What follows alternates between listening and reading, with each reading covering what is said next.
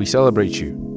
Welcome to Lofty Heights Christian Center, a ministry that exists to raise kingdom influencers. As a church, we emphasize three things: the Word, the integrity of it and its ability to transform; the Holy Spirit, His power and demonstration of the same; and love. Love for God, for yourself, and for others. You are about to experience God's undiluted word from God's servant, Pastor Wale Tejumade. Get ready for a transformation. So I know this answer to this question. Tell the church your age, so that they won't. 66. Did you hear that? Did you? No, you didn't hear. 66. 66. Now you heard that. Brother Ron is 66 years old. Hallelujah. Glory to God. Amen. So very quickly, let's start. Let's begin with your favorite scripture, passage of the Bible. Tell us what your favorite scripture is and why it is so and what that scripture does to you. Proverbs 3, 4, 5, and 6. Okay. Trust in the Lord with all thine heart, and lean not unto thine own understanding. In all thy ways acknowledge him, and he will direct your path. Hallelujah. A lot of times you just have to trust him and not try and mumble it up in your brain. Just trust him. He'll come through. He'll help you. What made that to be your favorite verse of the Bible or verses of the Bible? It helped me when my son passed away. I was thinking, a lot of things, but he said, no, just trust in me that I've got everything in control and that's why it just gave me peace and an assurance that everything's going to be all right. Don't try and reason it. Don't try and think it out. And I do a lot of funerals and wakes. You said so, yeah. And that's the scripture I use to tell the people, don't try and read into it. Just trust in God. Give it to him. Give him your struggles, your sorrows, your weaknesses, and trust in him. He'll come through. Amen. Glory to God. Without a doubt, if you worship here, you know that verse or verses of scripture is very dear to my heart. Quite very, very deep. Basic, simple instruction. Trust in the Lord with all thine heart. Leaning not on your... Please, can you have it displayed on the screen? Lean not on your own understanding. It says, in all your ways, acknowledge him, and he will direct your path. What does it mean to acknowledge him? It's to bring him into every situation. And it would give you the clarity. It would give you the direction. Especially as we're crossing into the new year right now, it's extremely very important for people to trust the year, to trust in the Lord as they journey through the year. Isn't it? Yes. Amen. Hallelujah. Glory to God. Amen. Celebrate Jesus. So I'll go right now. You've been a member of this ministry for a while, and about a couple of weeks back, you and I had the opportunity, of speaking and talking very intimately, in this room, and you shared with me some very, very deep and very inspiring stories, if I may use that word, about your life. I choose to, see it from the perspective of transformation. How many of you know the author called Franson Rivers here? Franson Rivers authored a book called The Redeeming Love, and I kind of liken the story or the journey of your life. Don't let me use the word story. The journey of your life to seeing to that person who was walking in the path of destruction or in the path of darkness, and whom God, turned around, brought back home, and gave a new lease of life. Hallelujah. So I want you to, just like you shared with me then, you can begin from maybe, did you know when you were conceived? If you knew when you were conceived and when you were birthed, I would have said you should begin from the day you were birthed. Hallelujah. Give us a rundown, or give the church a rundown of your life. I would leave the floor to you right now. I was born on a First Nations reserve near Kamsack, Saskatchewan. It's called Keezegunis. It's the best reserve in Saskatchewan. No, just kidding. I was born there, and I went to residential school, and I stayed in residential school till I was 16. I was transferred to another school because of my good behavior. No, just kidding. I was transferred, and then from there I ran away when I was 16, and I came to the city. I ran here to the city, and all I knew what to do was to drink and do drugs. At 16 years old. 16, yeah. They said you can run away from school and they won't chase you. So I tested them, and they didn't chase me. And I've been here since I got in trouble with the law, and I went to prison for a while. And in prison, that's where I gave my life to Jesus. I was contemplating suicide, and I shared with you the booklet that I found on my desk. It's called The Four Spiritual Laws. And it was on my desk or in my room when I got to my cell. And I read it, and it had 4 laws there of how to come to Christ. And it had a prayer in the back, and I prayed that prayer over and over again because I was really contemplating death. And I called on the Lord. I said, Lord Jesus, I need you. Come into my life. Save me. What year was this? Like how many years ago was this? About 1979. 1979. Yeah. Okay, go ahead. How many years were you in the prison for? Do you mind sharing? 6. 6 years. Well, I was reduced to 4. It was reduced to 4 years after 6. The sentence was 6, but it was reduced to 4. But I ended up doing 6 because of violation of parole. Oh, okay. I wasn't Violation of always, parole. yeah. Okay. And I called on the Lord, got saved, and then I was praying this prayer, and all of a sudden, something broke in my spirit. I kept praying this prayer, this one prayer, Lord Jesus, come into my life, save me, forgive me for my sins, because I sinned and I did I wasn't goody-goody. I called on him, and I said, and all of a sudden something broke, and just like something broke in my spirit, and I looked on my floor, and I seen raindrops falling on my floor in my cell. I looked up again, and there was nothing. I looked down, and there was big raindrops. And all of a sudden, I felt a peace inside me, just like a high that I've never ever felt before or since. And I just dove on my bed and slept like a baby. I was transferred to the prison, and I stayed there for 3 years. And I had a dream. I was building up anger and resentment. I didn't know Jesus came into my life. Nobody taught me the Bible. But he came into my life. I know that. But I didn't know nothing about Scripture, nothing about God. But as I was contemplating paying people back because I was beat up in school, I was lied to by teachers, I was mistreated by teachers.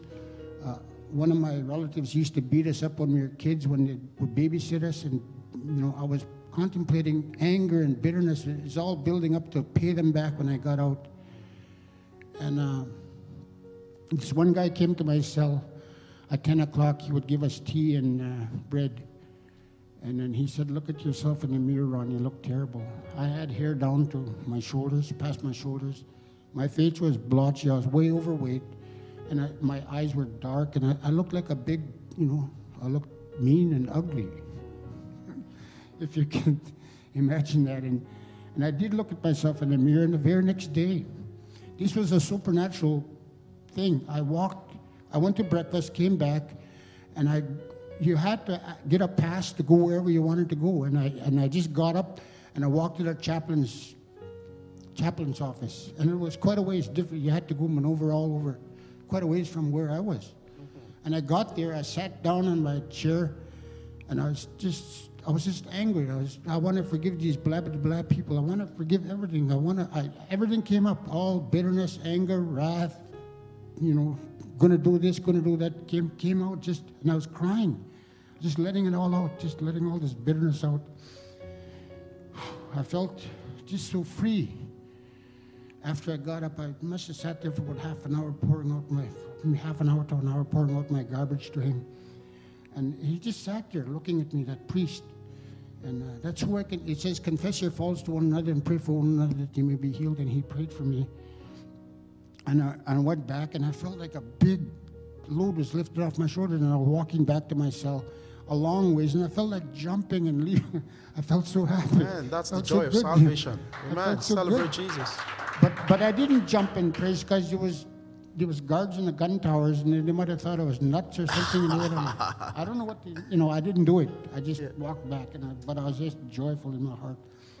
The very next day, I went to bed that night, and the very next morning, I woke up and I sat up straight on my bed. I seen 2 big doors opening and a big bright light opening and shining through. I went to breakfast, and I was coming back from breakfast, and the main jail guard said, "Prudence, pack your stuff, you're going to the farm annex." He wouldn't have let me go until I forgave. Just forgive your faults, forgive others for you to be forgiven. When I forgave all those people, he set me free from the maximum security prison to a minimum. Yeah. Hallelujah. Celebrate Jesus. Until you forgive. And then I forgave. When I forgave, I went there, and I seen all these little Christians. I didn't know they were Christians, but I mean, they were all joyful, and they're going around sharing scripture and this and that. And I was looking at them, following them, watching them. And I joined them. Then I started to get on fire for the Lord. I went to their services. Men would come into the prison and sing songs and pray with us and talk with us. And one of them was Cam Fontaine and Roger Armbruster, good men that shared the gospel. One night, the Spirit of the Lord said, "Ron, I'd like you to go to Bible school." He spoke that in my heart, and I wrote on my little tablet. I said, "Where?" I didn't know. I just wrote on my tablet, "Where?" And 3 nights later, that man came, and as they were leaving, we shared the scripture, prayed, did all the little chapel service. He said, "Oh, Ron, I got a pamphlet for you here." He said, he gave me a pamphlet. And when I looked at that pamphlet, it's the Bible school in Alberta, he said, and the Spirit of the Lord said, "There." And so I applied to Bible school. What year was this that you went to Bible school? 82. 82. Yeah. Okay. 83. And then I didn't make it that first time. I was alone. I was growing. I was broken. I was still dealing with things in my life. One of them was the generational curses and generational stuff that was affecting families. And I had to get that broken. And I got that broken, I was able to be more free. Amen. And then as I got more free, then I met and married a woman who had 7 children. Then we went up and adopted another one that was a special needs child. Not adopted, but we claimed him as our own. We bought him from the hospital. We signed papers to have him as our own. He had half a brain. And the Lord said, "Take him, keep him, have him." So we took him. And he's still alive today, but he's not with me. He's with his mom. Glory to God. And so...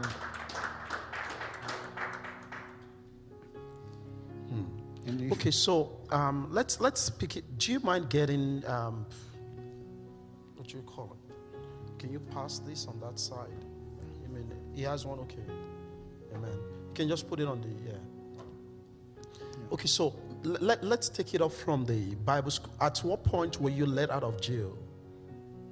What year was that? Were you let out of jail? Were you released from jail? Oh, after I got to the farm annex, I applied for Bible school from there. 79, I applied, and then I got in. It was, that's the way it had to happen. Tell us about your Bible school experience. Oh, it was I know awesome. you did masters in theology too? Yes, I did. Yes, tell us about all Well, I of did a Bachelor of Arts degree first, then I went into the ministry, and in the ministry, somebody lied about us. Come again? Somebody lied about us. Okay. Then I had to pull away from the church. We didn't want to fight with anybody, so we knew it was a lie. And we didn't want to fight with anybody, so we said, we're just going to leave. So we pulled ourselves out of the church, and then I went for my master's in the meantime. I got a master's degree. They allowed us 7 years, but I finished it in 2.5. I wanted to complete it. Then after that, I applied. I put my resume out, just 7 places, and the first one that came up, I'll take. Oh, wow. So I got a job with young people. Yes. Yes. And I counsel with them now. Yes. I'm going to what you do. I'm still going to go to what you do right now and how you use your life to impact and rescue other people. But there was this experience that you had shared with me about,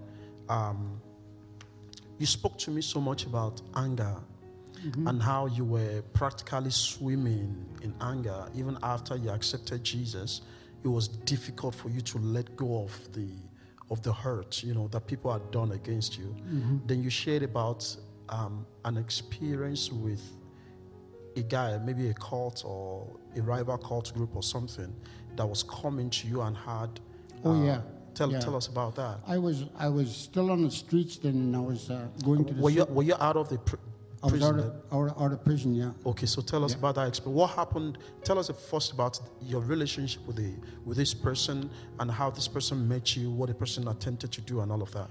Yeah, well, when you're drinking and drugging, you kind of meet up with enemies. So I had a few enemies after I came to Christ, and I didn't deal with anything. I just let everything go. But they were coming after me.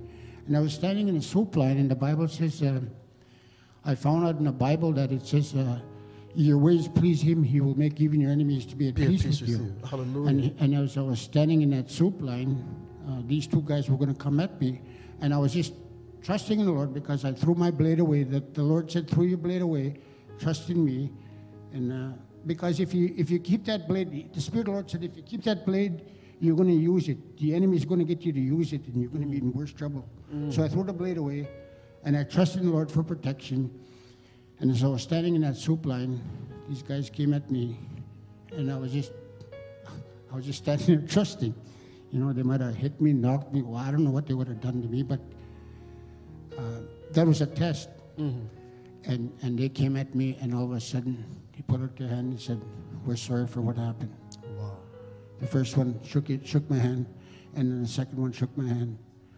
Just standing and trusting in the Lord, and I said, because I found that scripture, and I stood on it, and I said, your ways please the Lord. And I was doing my best to please the Lord. I was falling once in a while, but I was doing my best. I was going to church. I was starting to clean up my life, and my enemies just made friends with me.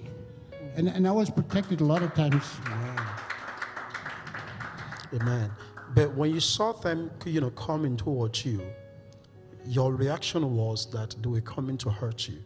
Yeah, they were. They were coming. So they were actually coming to hurt you? Yeah. Oh, really? Yeah. Were they armed? Did they have... No. They were going to just start fighting or kicking or whatever. Yeah. But the Lord probably changed their mind when they stood there for a while, and I was standing there for a while too. And he looked at me, and all of a sudden, they put their hand out and shook my hand. And that happened again in Alberta when I used to witness on the street. A guy was trying to come in and disrupt our coffee house. He was jealous of Jesus, God, whatever. He tried to disrupt our little coffee house, and he tried to fight me. And I said, and I read the book, Nicky Cruz, Jesus loves you. So I tried that on him, and it worked. I said, Jesus loves you, and he was trying to hit me, and he couldn't hit me. Something holding his arm, he couldn't hit me. And every time I seen him after that, he would walk on the other side of the street. He wouldn't come on the same side as me. Come on, celebrate Jesus. Wow. How did you get out of the doldrums? How did you become free? Aside from the salvation, how did you break free from, addiction, that terrible lifestyle, the gang life, the drugs, the whatever? What was your progression like? How did you break free? And at what point did you become clean and you knew that you were never going back, to that vomit? I kept going to church. I kept reading the Word, and then, but I keep on falling. But one time I got taken up here in Regina. I seen tracks in the snow. I asked my sons. I got let go from the drunk tank. They called the police on me. I wasn't hurting anybody, but I was acting up. So if you're acting up, they'll call on you. So they called on me, and I went and from the drunk tank, I walked home to the No Frills area from the city police here. I walked home, and it was a nice, cold, crisp day, and lots of thinking to do.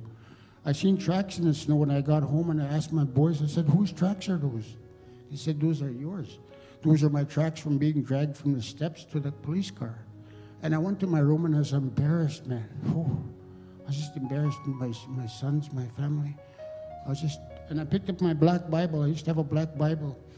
I picked it up, and I said, Lord, I'm tired of this. You ever hear that term in AA, you're sick and tired of being sick and tired? I heard that term, and I was sick and tired of this. And I picked up my Bible, and I said, Lord, you delivered people in the Old Testament. You delivered people in Psalms and Proverbs. You delivered people in the New Testament. From this day forth, I pray that you deliver me in Jesus' name. Amen. I put that Bible down, 2-3 days later, I realized, hey, I don't want to drink, because I used to want to drink every day. I was an alcoholic. And when the alcohol went, the drugs went too. Because I used to fix every now and then. I used to do drugs every now and then. But alcohol was the main problem. But he totally delivered me. And I've never had a desire or temptation. I even drove some of my nephew's friends around there drinking. You know, that's what they wanted to do. So I said, well, okay, I'm offering my love to help them because I didn't want them to get in car accidents. So I was driving them around, and I'd never even tempted. Not even bothered, doesn't even bother me anymore. So there is no attraction between Nothing. after you made that prayer. Yeah. Ever since that's been over 30 years ago.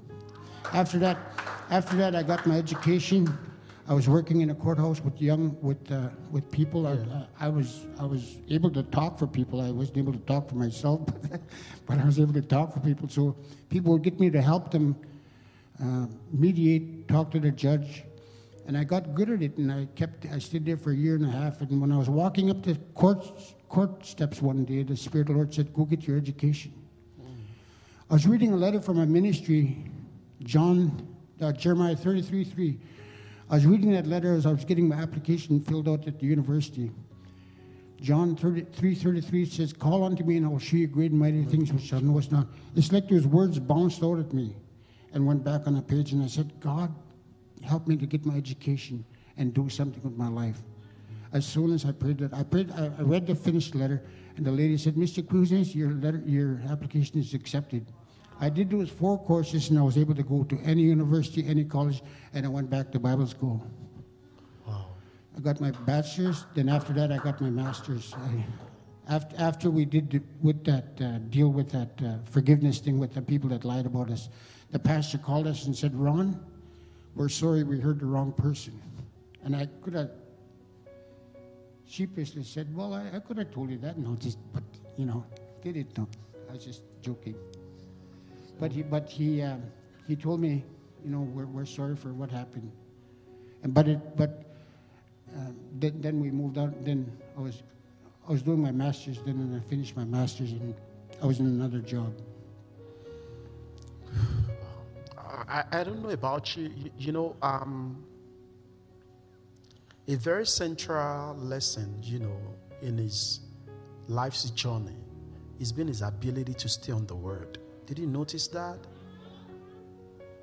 And you see, this is the same thing that I teach us all the time. John chapter number 17, verse 17, Jesus speaking, praying to the Father concerning his disciples said, Lord, sanctify them by thy truth. Amen. He says, thy word is truth. Amen. One of the things many believers don't know is that the word carries a purifying power.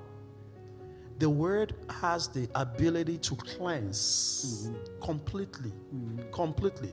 I can bear witness to your distaste, for alcohol and any life that's not glorifying God, because that was the same way God delivered me.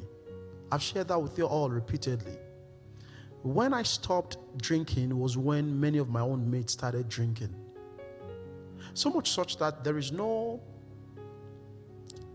attraction. And that's why many times when I'm praying for people, wallowing in sin and all of that. I usually say that God would create an enmity, between you and that desire of the flesh. You see, and that is possible. You are stuck, on pornography. God is able to capacitate you, to begin to detest it.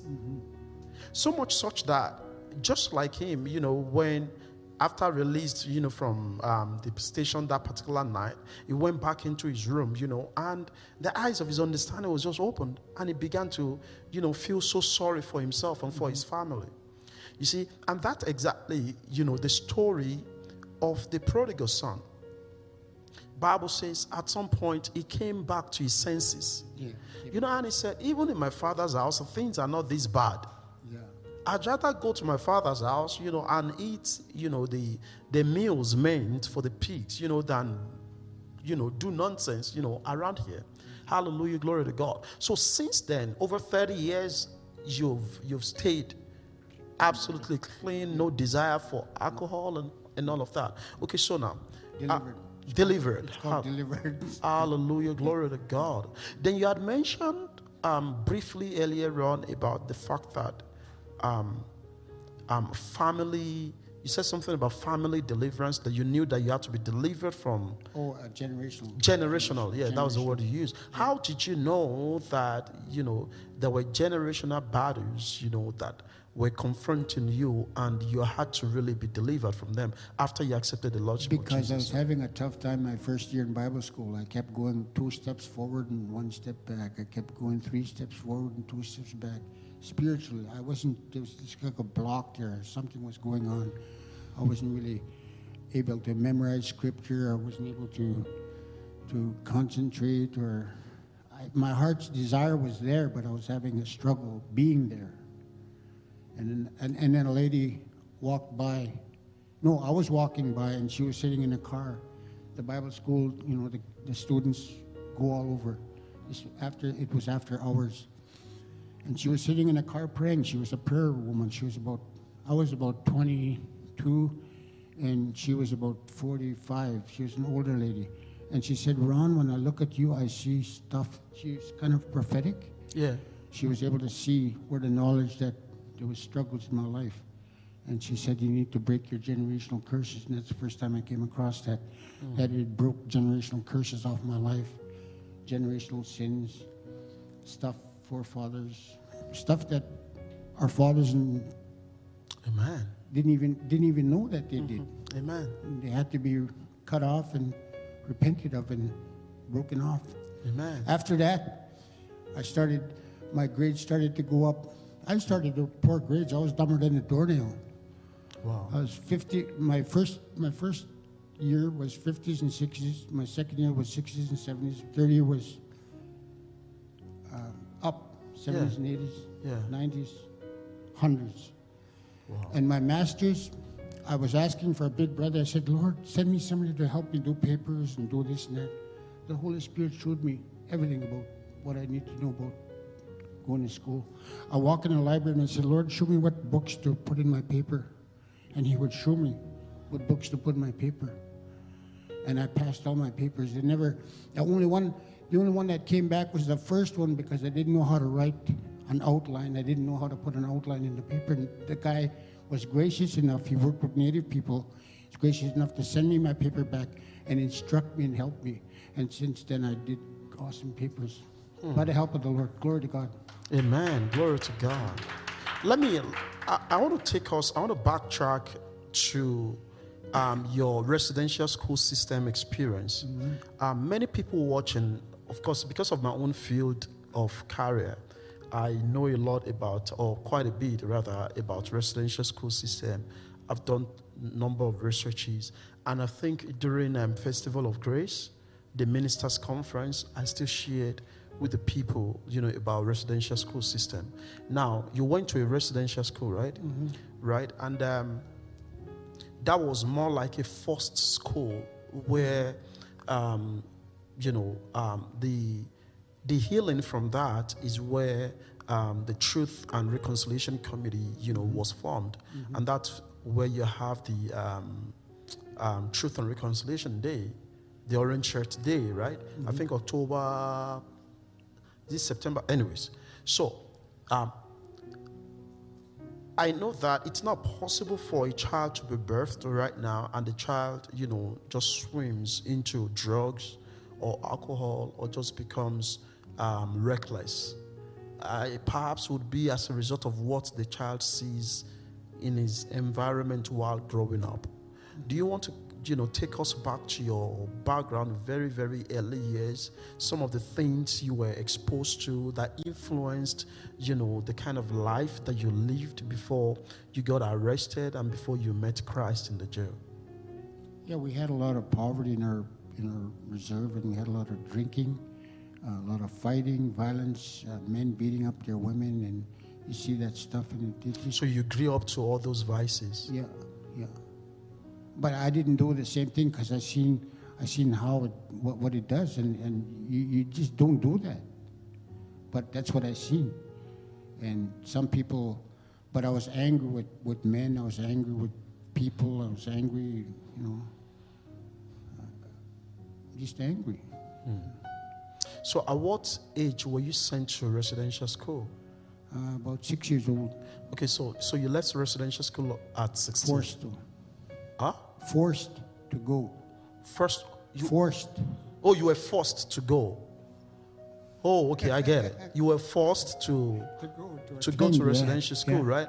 Do you want to share a little bit about your experiences within the residential school system up until when you ran away? You were forced to go, but you forced yourself out of this place. What were your experiences like? Because we've read tons of stuff about how the teachers who should be protecting and preserving these people's lives were abusing them, molesting them, and how the other race or ethnic group looked down on and talked down on the indigenous who were mostly in the residential school. What was your experience, or what were your experiences like? Well, there's a lot of forced stuff. We had to go to church and kneel down and get up, and we had to learn Latin. We had to learn. We had to fast on Sundays, and we were barely eating anyway. But they did force us not to have breakfast on Sundays. We'd go to church. Have to go to church almost every morning. Pray and do all that stuff. And then they were mean to us. They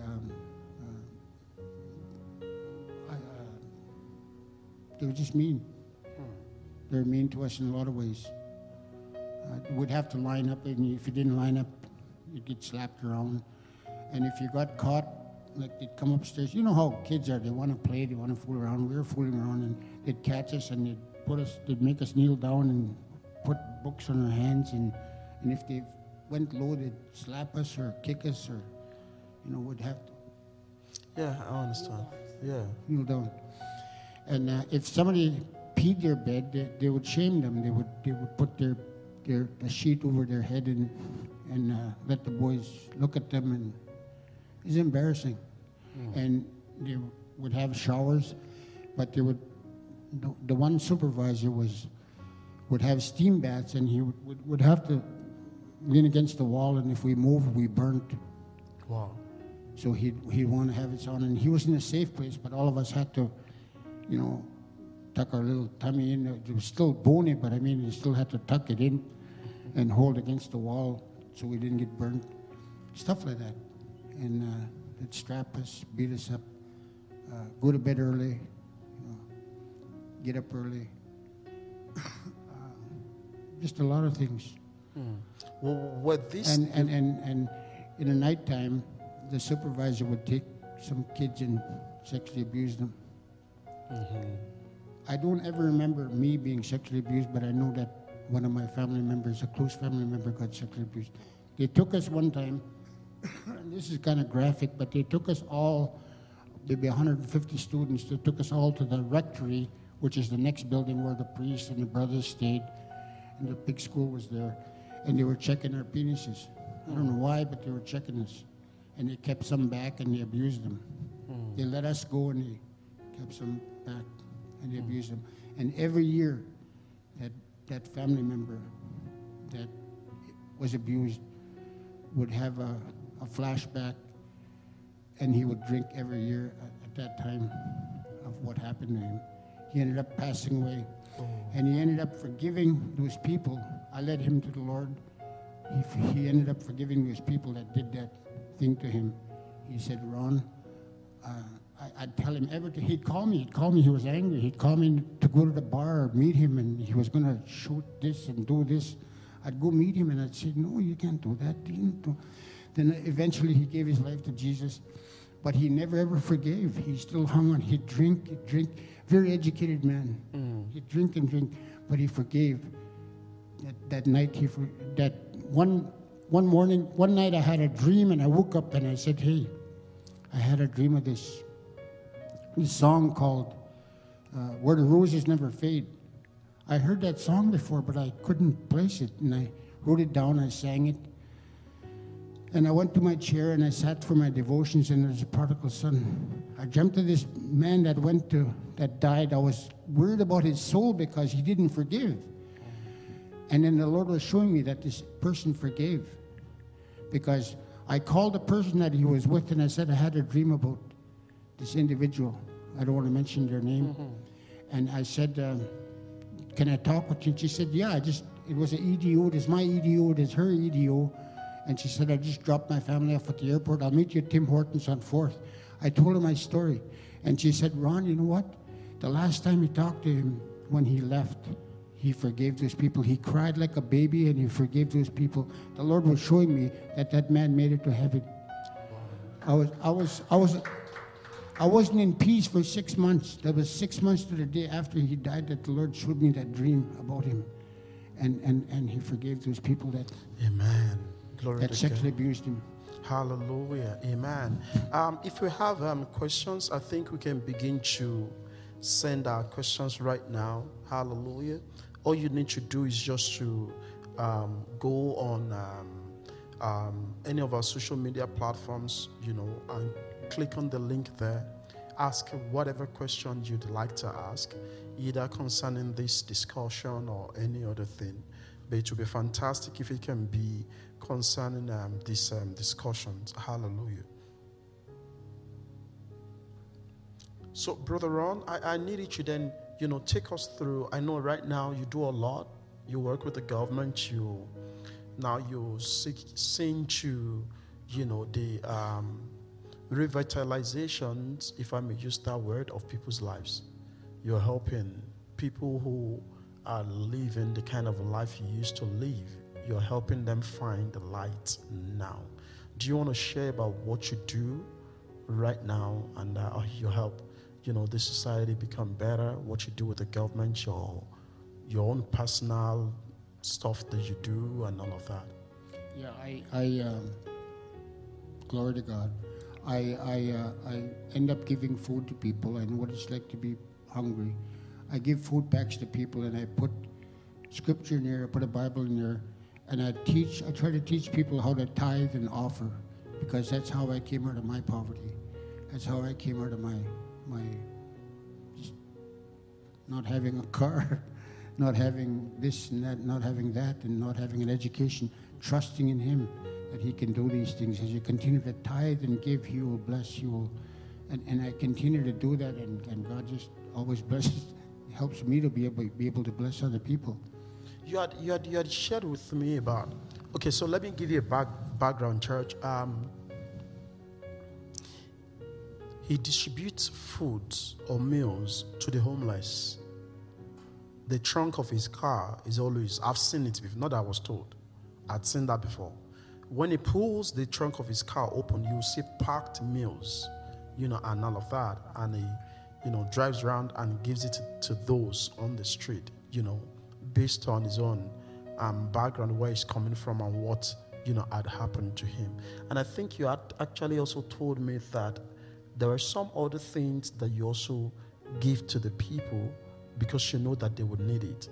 Was that toilet roll or tissue paper or something? Tissue paper, yeah. Everybody needs tissue paper. Okay, so when you see people, no, that's fine. When you see someone, roaming the streets, say of downtown, for example, homeless, what comes to your mind? I want to help them. I want to. But first of all, I pray to show me who I go to. You can't just go to anybody, because some people don't want help. Some people want to stay where they're at. But you go to the ones that want to come out of their darkness or whatever, and the Lord will show you who. So I go to them, I give them a pack, and I tell them, I have a Bible in there, and then I have the road to Romans, salvation. I have a little paper in there, and I have 4 spiritual laws sometimes, or a teaching on forgiveness in that pack, and I give it to them, and I'm trusting that they'll come to know Jesus. If they don't, well, we'll know up there. But sometimes they see me, they'll talk to me. It's an open door for for sharing the gospel. For sharing the gospel. The love, the Hallelujah. love of Jesus. Amen. Glory to Amen. God. Glory to God. So you work with the government of Saskatchewan, right? Or is that an agency you deal with? I have a contract with them. Yes. So what do you do and how do you do I what you do? just talk to young people, pray with them, tell them life's experiences, talk about forgiveness, talk about, don't judge, criticize, Growing up, as a kid, I didn't have a father. I didn't have a father figure to teach me. So I just share with them the love, whatever they want to, whatever the Spirit of God shares with me. And it's personal, it's private. We pray. Everybody's missing. Everybody has education, looking after their body, looking after their health. But a lot of people don't have the spiritual aspect of their balance in their life. Right. And that's a lot of these young people are missing the spiritual part. So that's why they're sometimes a little wobbly. You have told me that occasionally the coordinator, would call you and say, "Hey, Ron, are you able to come over here? There is someone that you need to talk to, and all of that." Yeah, that happens. They call me and they say, do you have time to come and talk to so-and-so? They're struggling with suicidal thoughts, or they missed their home, or they need some, they need some encouragement or prayer or something. Yes, they'll call me and I'll go. I know you also told me that you go to hospitals. Yeah, I go to pray the for the sick, right? I go to the hospitals. Lots of people are prayed for, but they don't come back and thank God. Lots of people are healed. I've been doing that for a long time. I love praying for healing. I studied healing when I was in jail.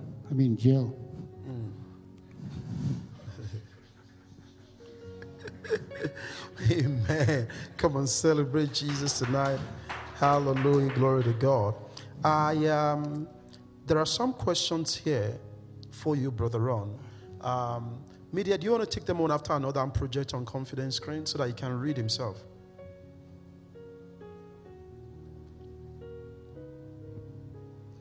Hallelujah. I have them here, but I don't know which one they want to take first.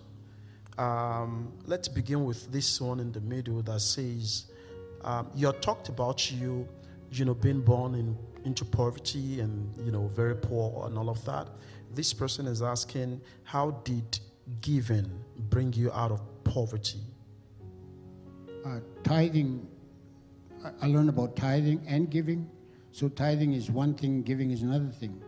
You learn how to tithe. It's obedience unto the Lord. It's just saying, okay, I'm going to do it. The very first time we did it, I was with my wife and we put our hands on the tithe. We didn't have enough for Christmas presents. We had to make a choice whether we were going to buy Christmas. It was on Christmas. Whether we were going to buy Christmas or tithe. We made our decision to tithe. We did it. We put our hands on the thing, on the envelope, and we stuck it in the glove compartment, and we went to shop. We came out with more than we were able to buy. So that was the first time that we learned how to tithe, and I've been tithing since. And then I broke away after 3 years, I broke away for a couple of months, but I knew I was on the wrong side. But I've never, ever looked back since then to keep on tithing. Then I learned how to give. Give, and it shall be given unto you, good measure, pressed down, shaken together, running over, shall men give unto your bosom. Amen. I learned how to give above and beyond my tithe. Amen. Just a sacrificial, sometimes it's sacrificial, just like when I came to you. Yes. It's just, you got to do it. The Lord's speaking to your heart. And when you do it, He will look after your situation, or He'll look after that, whatever you're... Okay, so, Brother Ron had shared, I didn't mention his name, but I'd shared last 2 Sundays that someone called me and said they wanted to meet me in church, and handed me over a draft. It was actually Brother Ron. And while we were having that discussion, you were telling me that one of the things you love about me, or you love about the church, is that I encourage the people to tithe. Yeah. But, that's very ironic, because that is what people don't like about church. Yeah, I know, but it's good that you're bold enough to do it. Some pastors don't do it anymore. Some churches don't do it anymore. They don't talk about the tithe or even giving. and it has to be done. It's in Scripture. It has to be done. And even if it doesn't float your boat, you should obey. You should follow the precepts of the Lord. So tithing and giving, God used those two to break the hold of poverty over your life. Yes, amen. Yeah. Well, I think maybe it will make more sense now that you're hearing from someone who is not at least your pastor. Oh, yeah. Maybe it's going to make more sense because, you see, it's a mystery that many people really don't understand.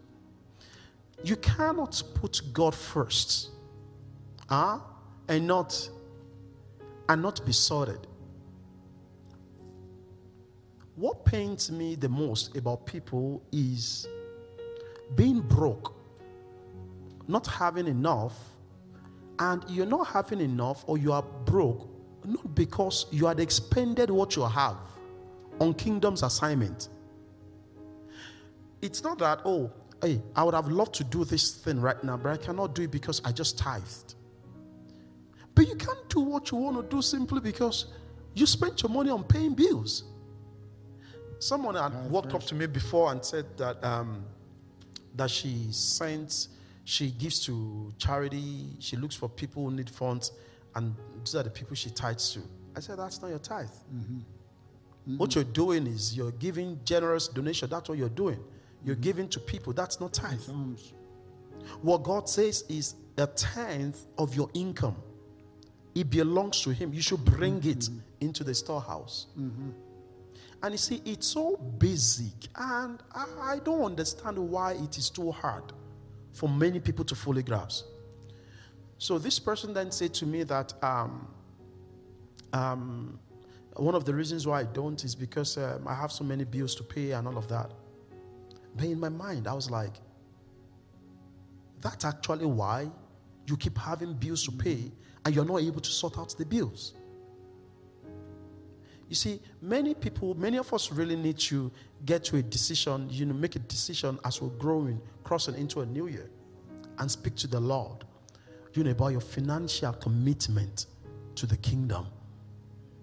You want God to entrust more to you. But the little that you have, you're finding it hard to let go of it. Mm-hmm. You're working right now making $40,000 a year, $50,000, $60,000, maybe even just minimum pay job. Yet you're praying and saying, Lord, give me more. Lord, change my job. Lord, favor me. Lord, do this. Lord, do that. You've not shown faithfulness in the little that has been committed to your hands. Maybe this would be a good time to actually even share this. You see, in the year 2022, one of the things God told me about this ministry is that He's going to be raising people up financially. Trust me. Yes. Trust me. He's going to be raising people up financially. If the Lord knows that it is in your heart, He will commit it into your hands. Yes, amen. So when you say, I've given out, I did this charity donation, and I didn't know. Act chapter number 4. Go ahead, sir. Tithe first. Give to the Lord first. If you don't have enough for your bills, give to the Lord first. He'll look after that bill after. You're just trusting in God. It's showing who do you love. Between the put bills. It down. Yeah, the bills in or God. Him. You put it to Him, He'll look after it eventually. It all worked out for me all the time. You know, Brother Ron, one of the things that has helped me, there is no, God knows, there is nothing I have that the Lord would say it needs it right now, that I will find it very hard to let go. It's not. I pray never to have such stuff. Mm-hmm. One thing that I know is this: people don't give, they don't tithe because there is no desire to do so. Do you know that the moment it becomes habitual for you, you begin to feel strange when you don't give? Do you know that for me, for example, even when I'm not in church, for Sundays that I'm not in church in Lofty Heights, I'd give in the church where I'm serving because I consider it a seed to that ministry. I'd give to this ministry too. Yeah. And one secret for me is every year I up the ante on my giving. I elevate it a little bit every year. I don't care what you want to, raise yours to. If you're used to giving, if you give just $5, $3, $5, this year, trust God. Lord, in 2022, I want to add $1 on $5. Trust me, you will not die. Lord, I want to add 1 cent on that which I'm giving, and see as it begins to make things available for you. As it begins to make things available for you. Yes. Many of the goodness and the blessings and the benefit that I've enjoyed in life were not as a result of paychecks. Paychecks can't do it. No. Take a look, for example, the ark. I was still talking to someone last night, and I was saying to the person, I said, no disrespect to Lofty Heights, but I feel the church does not deserve that building. Because you are not worth it. That's the truth. In terms of size, number, in terms of income, no. But in the midst of us gathering funds, for the ark, we're still giving out. Sowing seeds into other ministries, making sure that no members of the church, go to bed hungry. I pray God gives us understanding in Jesus' name. Do you have more questions? Can you display that? If you're having suicidal thoughts, but you're already a Christian, what can you do? It says, if you are having suicidal thought, but you're already a Christian, what can you do? Brother Ron, can you share on that based on your own experience? I would plead the blood of Jesus Christ over my mind and pray. It's tough to pray in that time, but I wasn't a Christian when I was contemplating suicide. But after I became a Christian, thoughts would come. So it says, take your thoughts captive to the obedience of Christ in 2 Corinthians 10:5. Take your thoughts captive, cast them down, and plead the blood of Jesus Christ and ask for love, faith, ask for God's intervention, ask for, guidance, joy. Amen. You don't have to let those things stay on there. Cast them out. Amen. Take authority. You have the power. God did everything. It's up to us to Amen. Amen. cut them down. Amen. Amen. I think we should also move on. Please share more. How did I find Lofty Heights? Yeah, How how did did you you find the That's church? a good one. That's a good one. I was contemplating looking for another church, and I said, God, I seen Lofty Heights online, and they said you have to register online. And I said, well, I don't want to register online, and I'll just go check it out. So I came here. I thought they had a desk to, call your name, which was good. They didn't have a desk. I just walked in. But before coming in here, I was praying for a place where they believe in deliverance. And I was shocked. I met 2 people out there that were delivered in the ministry, your ministry, from crystal meth. And that's what I was looking for. I was looking for deliverance. I believe in healing. I'm looking for deliverance. Does the church do deliverance today? Because many churches are not taking in people and having them delivered by the power of God. And that's what drove me. And I said, okay, I'm staying here. So I really enjoyed it. And I love those 2 people. I meet them every Sunday, and I love them. They come here, and they're a brother and sister of mine, and I really love them, and I appreciate their testimony. Amen. Glory to Jesus. Yeah. Glory to God. Hallelujah. Amen. Amen. Do you want to answer this, or you want me to skip No, that? Okay, skip that.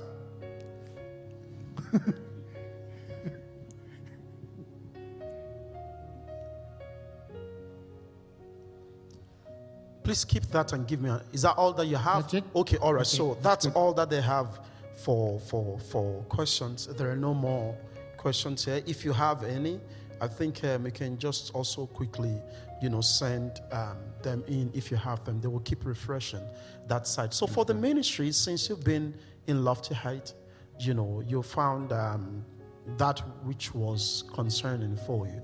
And let me say very upfront that what it means, by a place where deliverance, is done is simply because of his background and because of his growth in the faith, his study of the word. He knows that the scripture comes with power So he was actually speaking about a place where it's not just word, where the power of the Lord is demonstrated. Am I right? Yes. So how's your experience being here? I love it. The Amen. presence, when you come in, when you're doing the worship, or right away they're praying in tongues. Oh, I just love that. I stand there and I'm just about floating off my feet in the presence of the Lord. Honest, that's what I love. Amen. And Glory I to just get into Jesus. the service and it's good. Glory to God. So before I let you go tonight, Brother Ron, I would say that for someone who is watching us right now, still stuck in drugs and alcohol, wondering what life is and all of that, or for someone who actually has said goodbye to these lives, but they keep being haunted, by the memories of their past, what do you have to say to them? I just say that God loves them, and there are two ways, that it's God's way or the other way. But God loves you and wants to set you free, wants to help you. You give him your heart, you give him your life. He'll break that power and that addiction off your life and set you free from your past. He'll help you. Call on him, and he will bless you, help you. He will help you, intervene for you. Amen. Glory to Jesus. Hallelujah. Would you celebrate Jesus tonight? Would you celebrate Jesus tonight? Come on, celebrate Jesus. Celebrate Jesus. Is there any other thing you feel like sharing, or you feel that you... I just love Lofty Heights. I love the people. Amen. We love you. Appreciate you and your Thank you. wife. I just Thank you, sir. She loves you also. I'm sure she's watching online. Appreciate you. Thank you so much, yeah. sir. We love you too. And We your love you. music is just awesome. Hallelujah. Glory to God. Hallelujah. Amen. These expressions, would you celebrate Jesus? Yes, amen. Amen. Hallelujah. When I saw Brother Adeolu on that, what was he wearing? Is that a dongri, sir? I began to ask myself that, wouldn't I get something like this? Hallelujah. Glory to Jesus. We trust this is going to be the last recharge, in this year. And we trust God that with our movement to the ark, that God is going to do much more, Awesome. through this Yes, ministry. I believe so too. I was telling that to Taylor, that God's going to expand your ministry. Amen. Glory to God. We will believe so much. We will believe so much that too. Hallelujah. Celebrate, Brother Ron, please. Hallelujah. Glory to Jesus. Celebrate God. Hallelujah. God bless you, sir. Thank you. Thank you. God bless you, sir. Celebrate him. Celebrate him.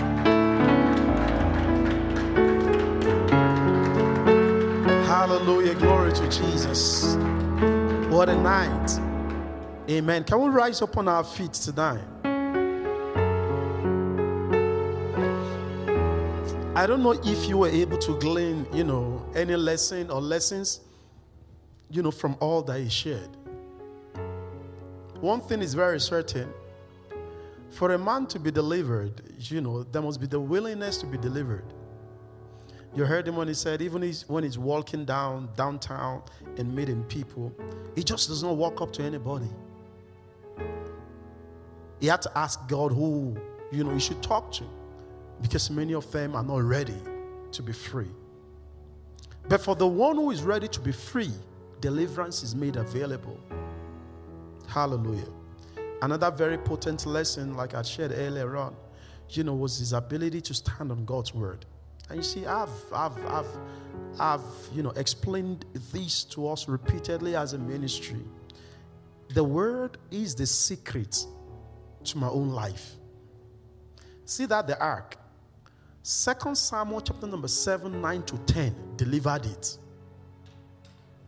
Glory to God. That scripture delivered the ark. All you need to do is just to glean the word and stand on it. I know on Sunday when Lady T brought us the word, hallelujah, glory to Jesus. When Lady T brought us the word, on Sunday, I know that one of the questions she must have asked was, what word has the Lord given you concerning the new year? How many of us indeed have received the word? You don't have to even signify by the reason of your hand. What's the Lord talking to you about concerning the new year? People make resolutions. and say, okay, so in the previous year, I lived my life this way. In the new year, I want to do this, I want to do that. Those things are beautiful. But you see, except there is deliberate intentionality from your part, you will not be able to do those things. That's why people form New Year resolutions, and before the 5th or the 3rd of January, it's already broken. And because it is broken, you don't know what happens. The devil then says to them, there is no need holding on to your resolution anymore. After all, you've already flouted it. And they continue in the same.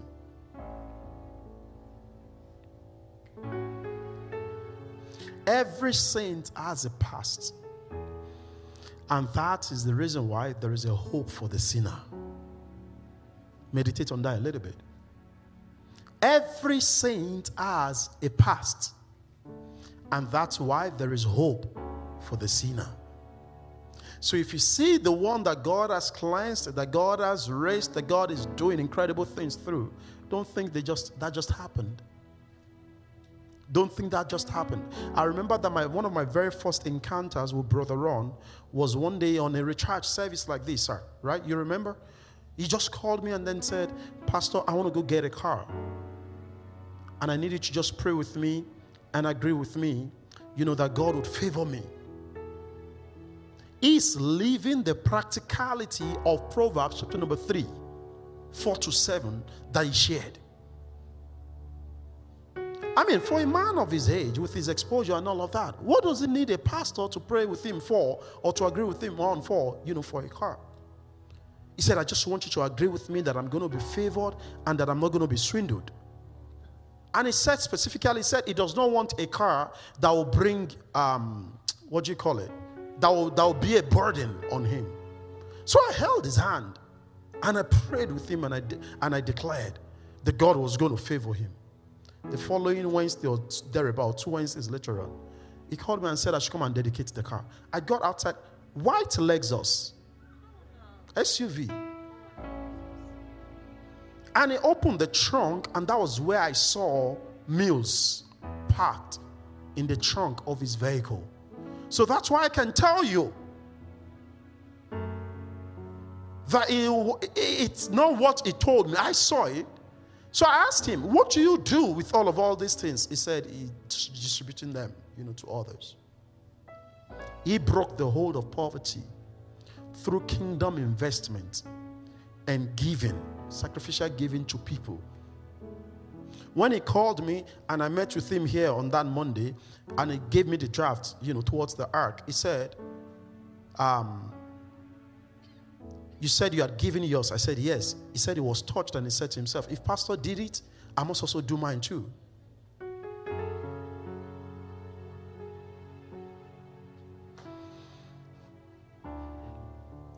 See, financial liberation does not answer to prayer. If it answers to prayers, if it is by prayer, your ability to pray yourself out of poverty, those ones who have not accepted the Lordship of Jesus, they will not be the rich. They will not be some of the richest people on the earth. They won't be. They won't be. It answers to giving. And that's why I always ask to say to us, if you receive a paycheck and you spend everything on yourself alone, you're of all men most miserable. It doesn't matter what you earn. It doesn't matter what you earn. Let the Lord know that this is not even, it is not, negotiable. This belongs to Him. You heard Him. When you take care of that, of God's business, God will take care of your business too. As we've been shouting, screaming, trusting, praying for the ark, there are people who never give a cent towards the ark. Yet God has blessed them. Not that they are not working, not that they do not have, but for them, their priorities are just different, and that is fine. Where you expend your money or how you spend your money will tell where your heart truly belongs. At the end of the month, do an expense, of your giving, of your bill. Then begin to ask yourself critical questions. Of all that you spent this month, how much went into advancement of God's kingdom? That is the way to grow. Jesus says, build your treasures. Build your treasures in places where there is no moth. There is no moth. Everything a man spends money on earth, they're all expenses and liabilities. The only money you'd ever give or spend anything on is the one you give, number one, to the poor, and the one that you give towards the advancement of God's kingdom. Those are the ones that will outlive you. Proverbs chapter number 9. He who gives to the poor lends to the Lord, and the Lord will repay him back. It's a basic principle of life.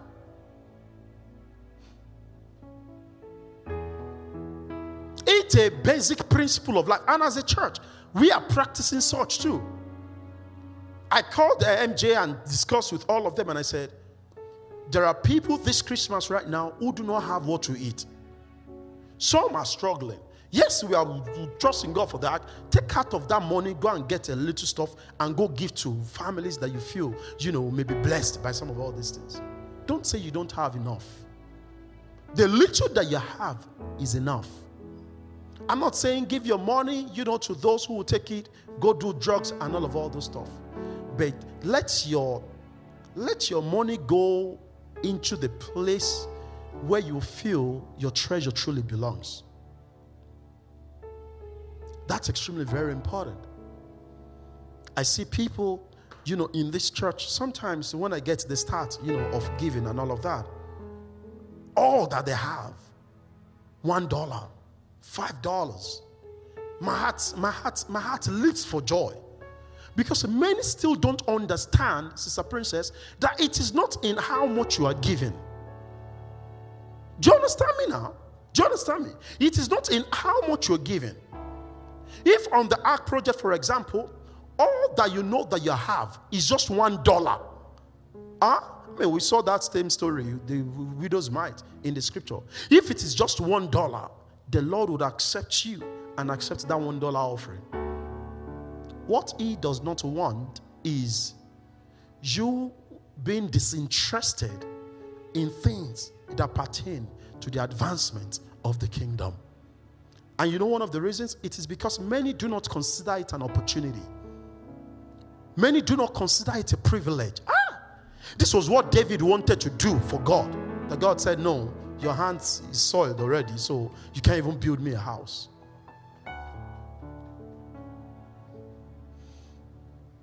May the Lord help each and every one of us. May He help us to set our priorities aright. May the Lord help us to put our money where our mouth is. May the Lord give us the wisdom to break free from poverty and from lack. May the Lord give each and every one of us the understanding to knowing that it is a privilege to give towards the advancement of His kingdom. In the mighty name of Jesus. In Lofty Heights, we don't like bringing our services to a close without giving someone an opportunity to have a relationship with the Lord. So you're under the sound of my voice tonight. You've not accepted the Lordship of Jesus, or you once did and you went back into the world. Would you place all eyes closed, all eyes bowed, say this after me. Dear Father, I thank you for leading me to your house tonight. I repent of my sins, confess you as my Lord and my Savior. I believe you died, and I believe you rose again. Fill me with your spirit. Saturate my heart with your love. Keep me in your warm embrace forever. From this moment, we trust God that this ministration blessed your life tremendously. Amen. Do share your testimony and experience with us by emailing us at hello@myloftyheightsglobal.org. For more life-transforming messages from our ministry, please visit and subscribe to our YouTube channel. You can also stay connected with us across our social media platforms at My Lofty Heights. To give to our ministry, please visit our website. We love you, we honor you, and we celebrate you.